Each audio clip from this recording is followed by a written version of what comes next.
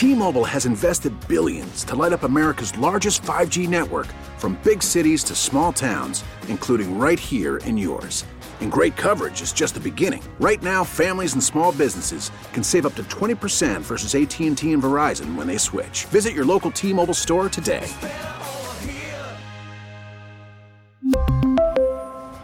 Plan savings with 3 lines of T-Mobile Essentials versus comparable available plans. Plan features and taxes and fees may vary.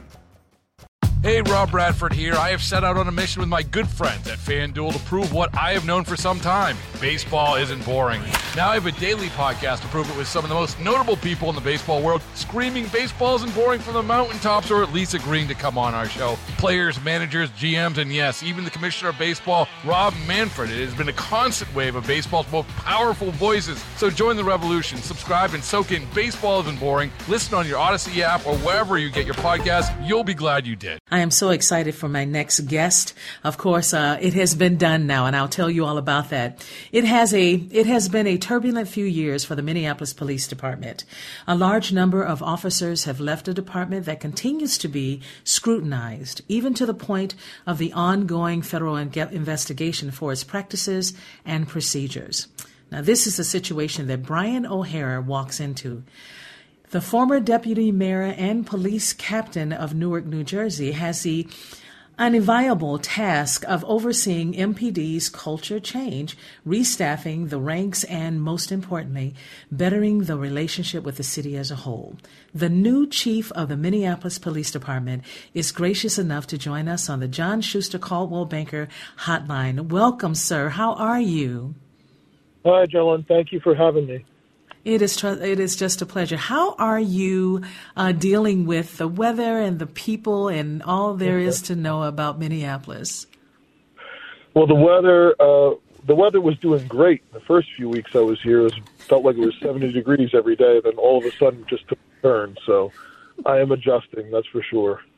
Keep all of a sudden in mind. It happens often. That's for sure. I was reading about the Minneapolis. I was reading about the Minneapolis Police Department, and it is the primary law enforcement agency here in Minneapolis, Minnesota. We know that. It is also the largest police department in Minnesota, founded in 1867, and it is the second oldest police department, only after St. Paul's department that was formed in 1854. Now, police, who in turn reports to the the assistant chief of police, who in turn reports to the chief, really surprised me when I was reading this online. I don't know why they wouldn't go directly to you. How are you going to look at that now that you are the police chief here in Minneapolis? Well, thank you. I mean, it all kind of works through the chain of command. So individual police officers report to sergeants, who then report to lieutenants, and so on. So it's a very structured chain of command, so that the idea behind it is essentially each person within the organization has only one person that they have to report to. Well, that's good. The city is also divided into 5 precincts, which I didn't know that before I read this, with 800 sworn officers. Now, many of the articles I've been reading, the numbers change. Is it 800 sworn in officers right now? No, I mean, probably before the pandemic, it was around 900 officers, but right. No, it's below 600 now. So hundreds of people have left. There's been a struggle, since the uprising, civil unrest. There's been a struggle to replenish the ranks. There's been a struggle to change perceptions here among people, to get people willing to come on board and bring the city and the department forward and be a part of the change that we want to see. Yes, and we are looking forward to that, sir. So may I ask, what would you say you are now bringing to the Minneapolis Police Department that we did not have before you arrived? Sure. Well, I mean, the one thing, obviously I'm from Newark, so I think there's 2 things that are most important to the people who are here that are very relevant to the experiences that I've lived through.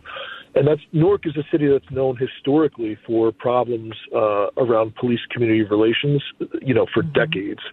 And also for decades, serious issues around gun violence. And I think those are the 2 priorities that I think everyone would kind of universally agree are serious issues here in our city. And the reality is today, Newark is not the same place it was 5 years, let alone 10 years ago, in terms of either one of those issues. So having had the experience of leading police reform, leading a federal consent decree in Newark, leading significant reductions around gun violence and serious street crime, I think that's stuff that's directly applicable to the people's experience here in Minneapolis. I mean, we expect that, sir, and I understand that. I guess my question then is, what will be some of the changes to the public safety systems? To me, what is happening with police, what is happening with the violence in North Minneapolis, specifically where I live, really is sad to hear. But I know that the mayor has been trying desperately to make changes in this area. And if we're going to make changes in making sure that we go after those that are being violent, we also have to go after the public safety amendments and trying to figure out what is it that we need in order to make sure that public safety systems continue to exist. That's right. That's right. Well, certainly we can't have public safety without the public, right? So law enforcement is a collaborative effort, and to the extent that we're doing actual law enforcement, we want to collaborate with all of the other federal, state, county partners that we have to engage in that effort. An example of that was this past Friday night. I addressed a roll call in North Minneapolis where we then initiated a focused enforcement effort that within an hour after that, there were 7 illegal guns recovered from the streets in North Minneapolis, a total of 23 for the night citywide. And those are the efforts that we need to do collaboratively to obviously deal with the situation that we have hundreds of fewer officers that we had before, but also to focus precisely on that really small percentage of people in the community who are causing the most harm, who are out there pulling triggers, and also at risk for becoming victims of violence themselves. But additionally, finding ways to partner with community to ensure that we're community informed in the strategies that we adopt, and also help and support community-based violence prevention programs as well. You know, when you were in Newark, I believe you became police officer in 2001, if I'm not mistaken. And that time, that particular police force used excessive force as well, right? And so here in the Twin Cities, our MPS, initially, Minneapolis Police Department, forgive me, we've had those same challenges over the years. And I'm wondering, now that you've come from a place with that same thing that we have had here, how do you correct it here? Well, certainly these things don't change overnight. And I was just fortunate that I was able to rise through the ranks in Newark to various supervisory positions and to be in a position to actually, cultivate behaviors that community want to see, that represent community values. And I think that's exactly what we need to do here. I think it's something that not one person can change in terms of culture, but I think it's something that the chief himself needs to lead, as well as the leadership of the agency. And I think the bottom line is it's something we have to do every single day to ensure that we are lifting up the behaviors that we want to see when officers are doing the things that reflect the values of community. And it's also something that we have to show that there are immediate consequences when some officers step outside the norms and the values that communities expect to see. I have read so much about police chief all over the country. I've been very interested in it for many years. And I must say, unfortunately, we do hear this same story that we have heard here in the Twin Cities and the great state of Minnesota. We've heard it in some of the major cities around the country. And it feels as though it never is solved. It's never solved. Yeah. Usually that police department, police chief ends up either resigning or moving on to something else or quitting, you name it. And I don't understand how we're ever going to get to peace if we can't even seem to keep the leadership that could possibly solve this problem. Yes. Well, I do think that the essence of it is we will never be in a place where it is over, right? I think there is always going to be work to be done. However, I think we need to ensure that we are doing the things that we need to do to be supportive, so that there's processes in place that provide a check on the system. And we have to be effective when we are checking officers' behaviors if we actually want to arrive in a place where we have a true sense of accountability. But it's not something that will ever be done. I mean, I think the essence of it is it's work that continues indefinitely. My goodness, I didn't expect to hear that. But I will say that I was excited to read about the street team. Can you tell me more about that? And will it be implemented here? Sure. Well, the North Community Street Team is something that started several years ago now. A friend of mine, Akila Shirills, who was a part of the initial truce in the Jordan Downs housing projects in Watts in L.A., years ago. And it's something we started to have a community-based approach to public safety, to address gun violence as a public health problem. And it's something that was initially, kind of difficult for police officers and prosecutors and people with traditional law enforcement ideas, to accept. But it's something that expanded into many different areas in terms of involving community, having town hall meetings for public safety concerns for community, as well as trying to help ensure, safe passage and things like that for children going to school. So I know there's a number of programs here, like We Push for Peace and other groups that are community-based violence prevention programs. And I know there's a lot of promise here, and I'm 100% in terms of supporting those groups. But at the same time, I think it's important for people to realize, those groups are not here to be an arm of law enforcement. They provide a means to help diffuse and resolve conflicts in ways that police are just simply not capable to responding to. But I think it's very important that we support that as law enforcement, because we both have the same end goal in mind, and that's to save lives and have fewer victims of violence. Before you became the chief, the new Minneapolis police chief, of course, there were questions about who is he, where is he from, who's going to be the one to get and if we're going to get someone, then we got to make sure that we pay them well so they will be willing to accept the job. And of course, the fee really increased. And I'm curious to know, then did the Minneapolis Police Department here, have they increased the police officers' salaries? So there was my understanding is the union contract had a normal increase in their salaries, and I believe the contract is expiring again the end of the year. However, I do think there is a gap in terms of the appointed leadership. I don't believe that there has yet been a correction in the salaries of the appointed leadership of the agency, the folks who are commanders, inspectors, and chiefs, the people who don't make overtime, those people. Yeah, that really concerns me. But more for that another day. I will ask you, though, what has been accomplished so far since you have arrived? Because I know when you got here, you immediately had to sit down and get right into it. Sure. And even before I actually got the job, I mean, the biggest thing that I've been trying to work on in the entire time I've been here in Minneapolis is to get around as much as possible, to meet as many people in community, to be present, to go to various houses of worship and meet people and just kind of listen to people's concerns, to understand what people's experiences have been and what they would like to see going forward.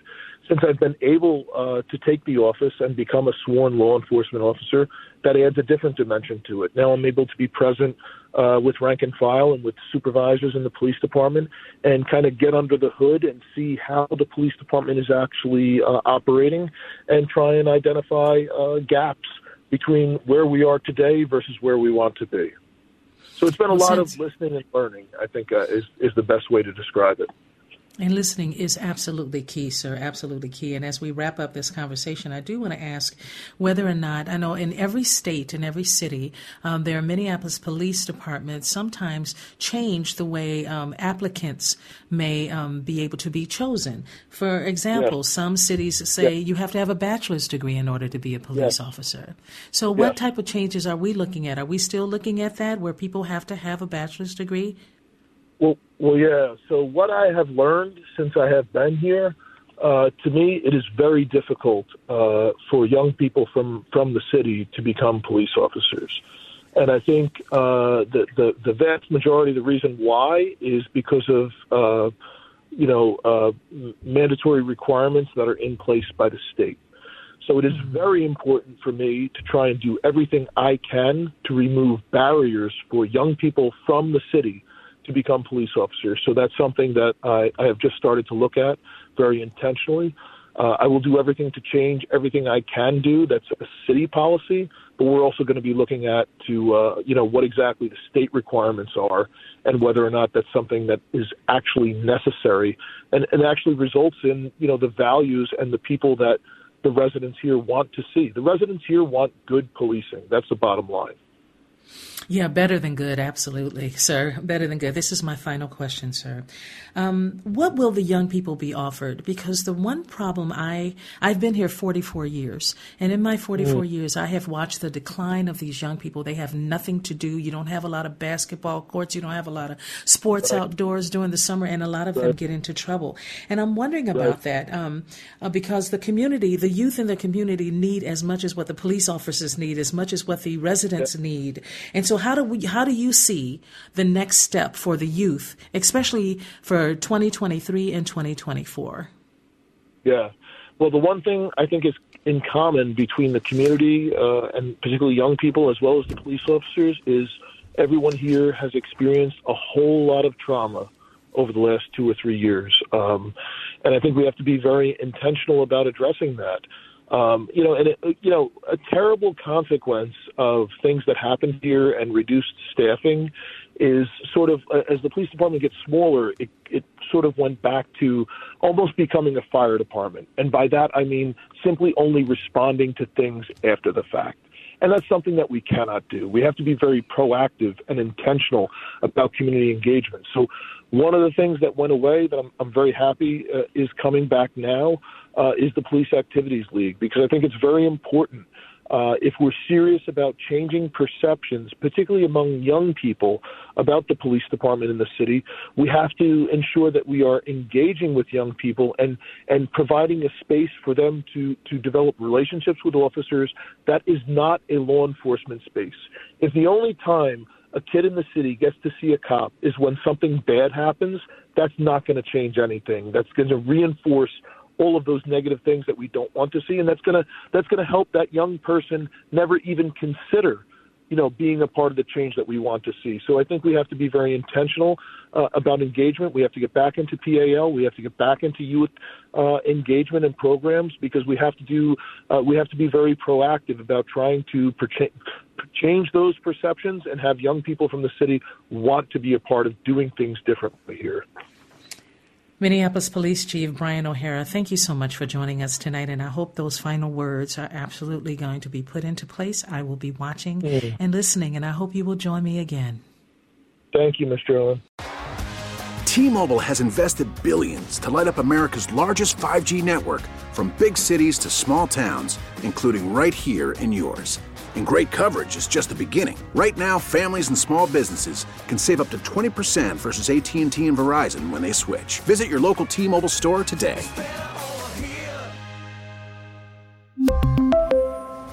Plan savings with 3 lines of T-Mobile Essentials versus comparable available plans. Plan features and taxes and fees may vary.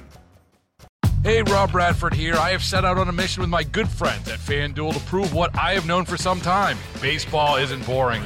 Now I have a daily podcast to prove it with some of the most notable people in the baseball world, screaming baseball isn't boring from the mountaintops, or at least agreeing to come on our show. Players, managers, GMs, and yes, even the commissioner of baseball, Rob Manfred. It has been a constant wave of baseball's most powerful voices. So join the revolution. Subscribe and soak in Baseball Isn't Boring. Listen on your Odyssey app or wherever you get your podcasts. You'll be glad you did.